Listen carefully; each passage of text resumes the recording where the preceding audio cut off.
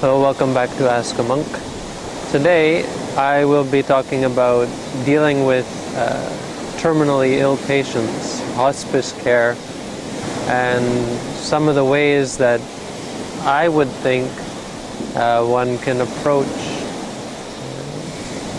people in this condition and help them through the practice of the meditation.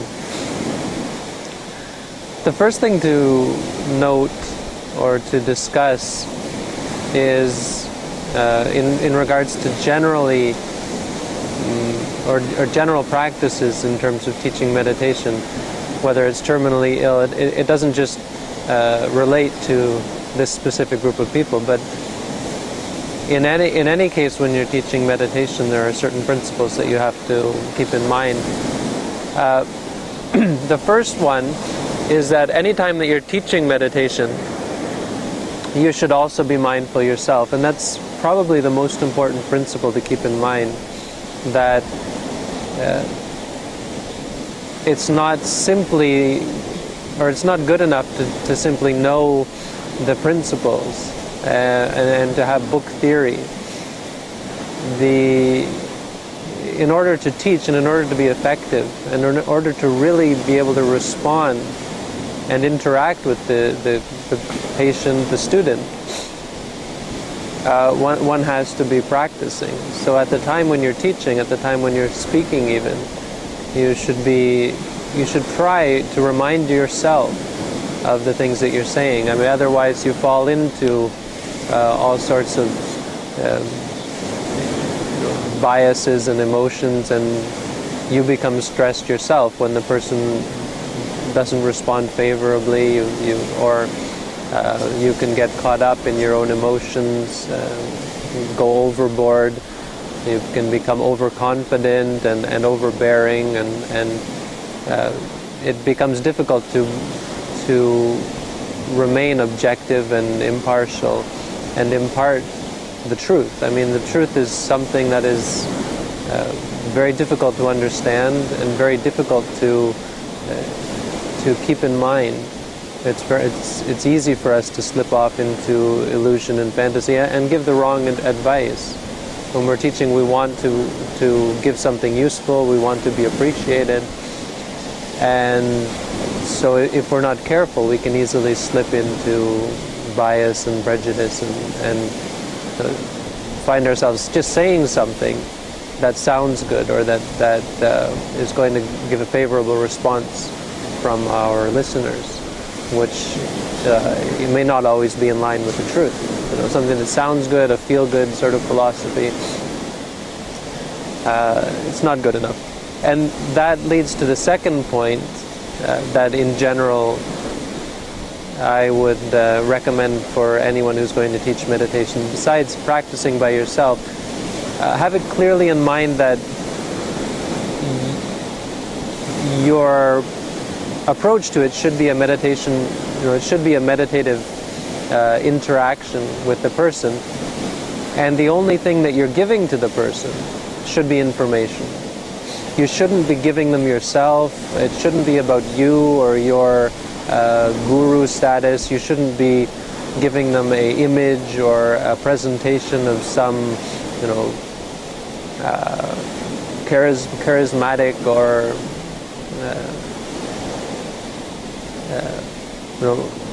impressive personality. The whole idea of guruship or impressing something on your students is quite dangerous, and it doesn't dangerous or not, it doesn't have the desired effect.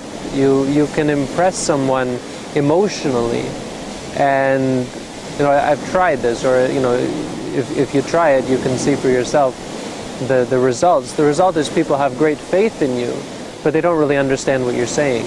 They put more emphasis on the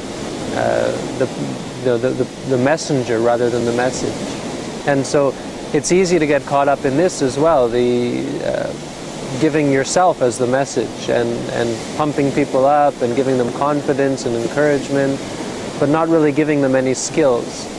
Much more useful than giving an image or confidence or encouragement being a support for people to lean on is helping them be a support for yourself. That's I guess the third thing I would say, is that you're not there to be a support for them. You're there to teach them how to support themselves, which is very often overlooked. We're much better at, or much more inclined to be a support for others and have them lean on us and depend on us, which, as I'm going to explain, is really a part of the problem, the dependency. Once they can be strong, which is really the problem that we face, because we've gone our whole lives without building ourselves up, without strengthening our minds and giving ourselves the ability to deal with difficulty. And so when it comes, we're still children. We act like we're like young children. We can cry. Grown adults will cry and moan and just want to take drugs and medication and so on.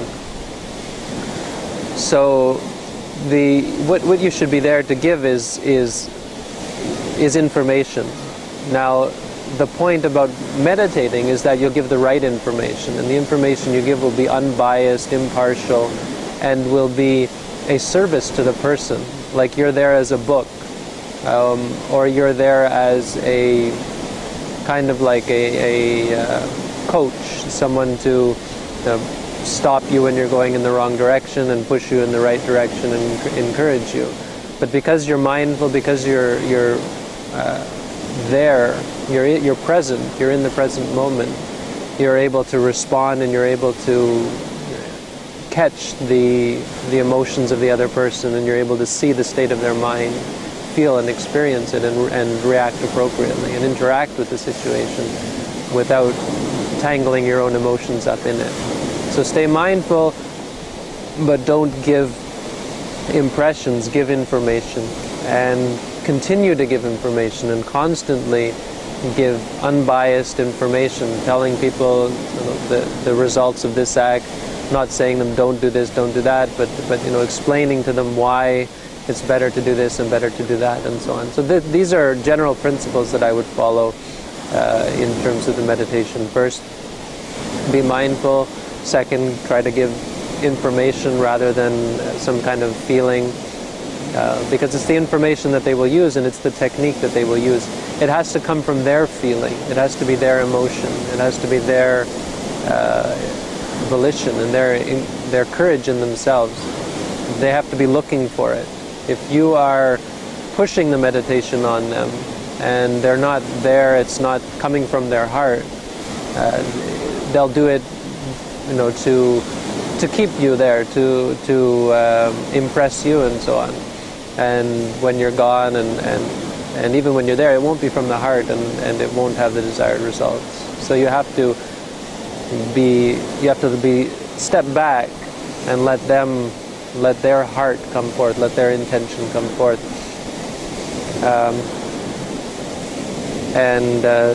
Thirdly, that is the point, is to make them self-reliant. So by stepping back, by just giving them information and not bringing your own ego into the equation, you allow them to step up to the plate and take their own future into their hands. But this is more pronounced, I think, with people who are in great suffering. First of all, the one thing I'd say about people who are in great suffering, there's an advantage and a disadvantage that they have. The advantage is they see things that many of us don't see. They are experiencing the reason for practicing meditation. We practice, one of the great reasons anyway, is because of the eventuality or the danger that we all face, that we might be in this situation at some point. Well, they're in it, and they can see the need to meditate or the need to do something. They're looking for a way out of suffering. They have the suffering that many of us are blind to, we forget exists, and so as a result we have no strength or fortitude of mind, and when it comes, we like them, like people who are in it already, we're unable to deal with it. So they're looking for it. This is the advantage, is that the people who are suffering greatly at the end of their lives, people who are terminally ill, they're not looking to pass the time or to to seek entertainment and so on. They have a problem and they're looking to fix it. They're looking to find a solution. So they can be a really good audience in this sense, and this is why often in this case, giving information is often enough. But it has to be confident information, and you have to be able to give it in a way that they understand. You're not just giving them a book to read, or you're not just reading a book to them. You're explaining to them and you're going through it. I'll try to explain basically what the sort of things that I would teach. Now, the disadvantage with teaching people who are terminally ill and so on is because you're often fighting with a alternative or a different way of treatment. So the treatment in hospitals, which quite often has to do with medication, will quite often get in the way, and it's going to be something that you'll have to work around, and it's always going to lessen the effects of the meditation. People who are on medication will have a very difficult time. Medication based on or medication of the sort that is meant to relieve pain or dull the pain is a real hindrance to meditation practice, because not only does it dull the mind and muddle the mind, but it reinforces the avoidance of the difficulty. Just like alcohol or recreational drugs, it's a form of escape. And so not only does it hurt the body and affect our body, our brain's ability to process information, but it also affects the mind's willingness and ability to deal with pain and suffering. It sends you on the wrong direction. So I would say one of the first things that you should explain to people who are on medication or who are in this position, hopefully people who haven't yet decided what form of treatment they're going to take, is explaining the differences in the treatment. That yes, medication is something that is going to solve the problem in the short term, but in the long term, it's going to lead to a dependence and an addiction. And the only way to have it effectively work is to drug you up to the point where you're unconscious, because it's going to have less and less of an effect. Your body is going to become more tolerant to the drugs, and so you'll need more and more and so on. The pain is going to become more intense, and your aversion to the pain will become more intense. I've had a direct experience. My grandmother was quite ill, and they drugged her up in a nursing home to the point where she couldn't even recognize people. Because, this was their way of dealing with it. It was laziness, and it was sloppiness, and it was negligence. When she had pain and she complained about it, they just increased her medication rather than going to see a doctor or so on. They just increased it to the point where she still had no pain, but she was more or less unconscious to the world around her. And when this was realized, they took her off the medication. But then she was in incredible suffering. She wasn't able to deal with this pain that she had been learning and teaching herself to avoid, to run away from, to stop, to escape through the medication. And so as a result, she was in great and terrible suffering that was very, most difficult for her to deal with.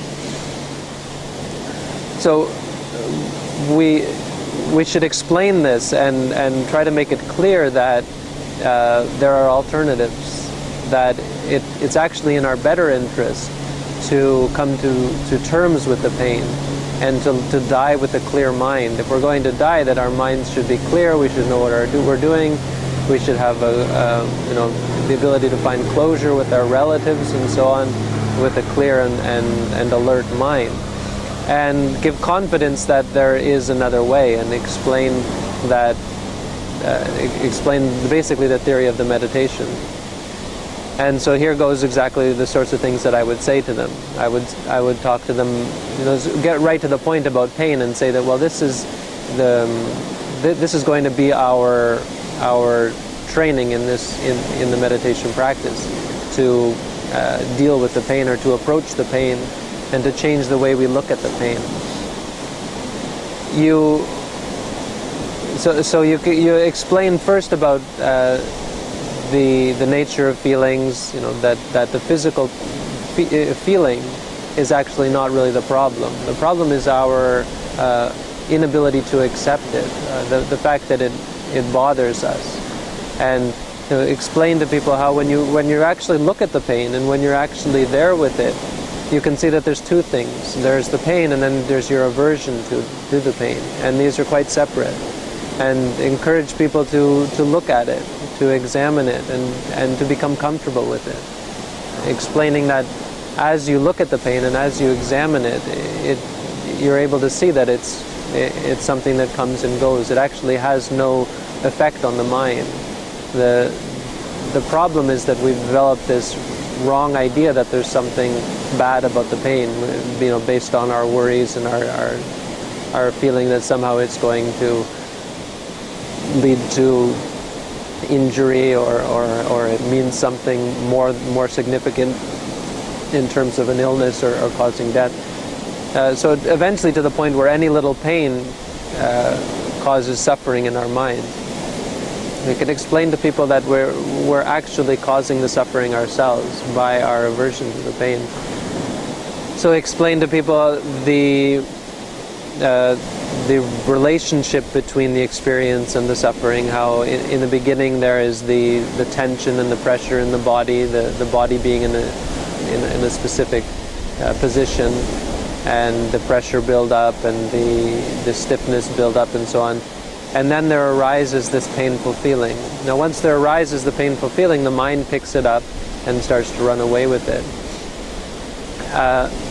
Now it depends how the state of mind of the person, how much you want to go into detail, but at the very least you should be able to explain to them that first of all, that the feelings are going to be our focus, that make clear to them what we're going to be dealing with.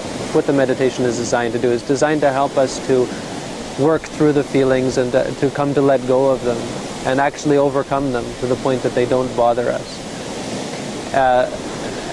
And explaining how we're going to do that we're going to actually focus on the pain and try to remind ourselves the nature of the pain as just a pain or a feeling. And so we use this word that we have. Explain to them the technique of meditation, the word mantra, if they've ever heard of this, or if not, explain to them what a mantra is. It's something that helps you focus on an object, something that helps you to come to see only the object and to keep other things from interfering, from distracting you, so to keep yourself focused on a single object. Now what that does is keeps you focused simply on the pain.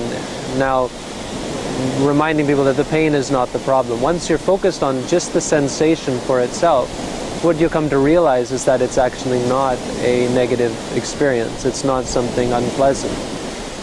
And what doesn't have a chance to come in is this judgment, this disliking, this upset about the pain. We're going to be able to separate the feelings of upset and stress and anger and frustration about the pain, sadness, from the actual pain itself, and just experience the pain for what it is. And you can reassure them that it works. Tell them that you've done this and so on, and they should try it for themselves. If it doesn't work, they can they're welcome to stop and to try the medication. So basically saying to people that we want to try this as an alternative and see what you think, and if it doesn't work, you've always got the medication to go back up on as a backup. Now once you've explained this, we can, this is the theory, this is something that they have to keep in mind, then you can start them on something simpler. Say, this mantra, this word that we use, the idea is to allow us to see things clearly. So we teach people to start practicing it and find a simple object to practice it on. The basic object of our contemplation, as many of you are aware, is the stomach. And this is very useful for people who are in bed, lying down. When you're lying down and you're relaxed, you'll find that the stomach is quite evident and easy to follow. And so we watch it rising, falling, and keep our mind on it.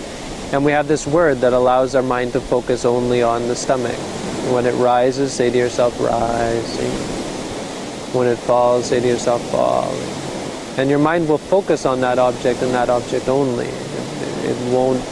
Nothing else will come in to distract it. or your mind won't be flitting here and there. Your mind will become focused and concentrated, and for a time you'll find that you're able to find peace and clarity of mind. Now, as you do that, you'll find that from time to time pain arises, and especially if you're terminally ill, if you have a sickness and so on, you'll find that these sharp and unpleasant sensations arise. Now, it's at that point, and you can lead people through that. So you can have them start to watch the stomach, and then start to explain as they're practicing, as they're watching the stomach, explain to them about the sorts of things that might arise. The most prominent being the feelings, the pain, and so on. And say, when the pain arises, try, we can always go back to the medication, reassuring them that this isn't going to be, we're not trying to torture them, but reassure them to try first to acknowledge pain, to just remind themselves of the pain and keep their minds on the pain.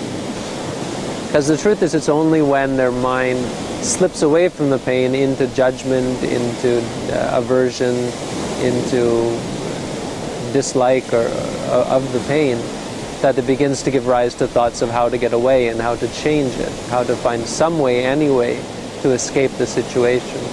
As long as you're focusing on the situation, seeing it for what it is, it doesn't even enter your mind that you have to change the situation. It doesn't enter your mind that this is a bad situation.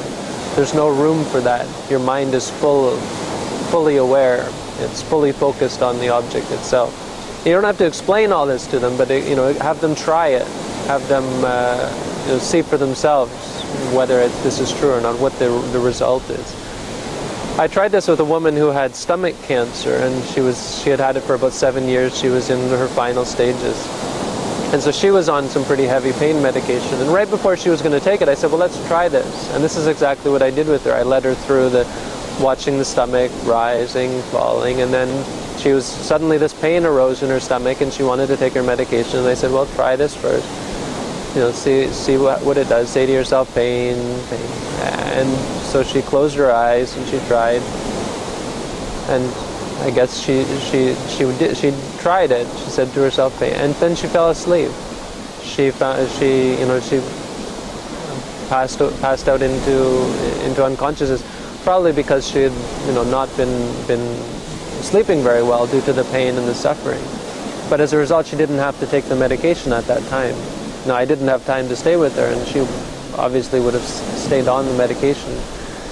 But if you can keep up with this, if you can help people through it, and explain to people again and again, and keep encouraging them through it, and leading them through it, and meditating with them, and saying, let's try it again, eventually you can, if not wean them off the medication, you can at least help them to keep the medication at a minimum, or only when it's incredibly severe.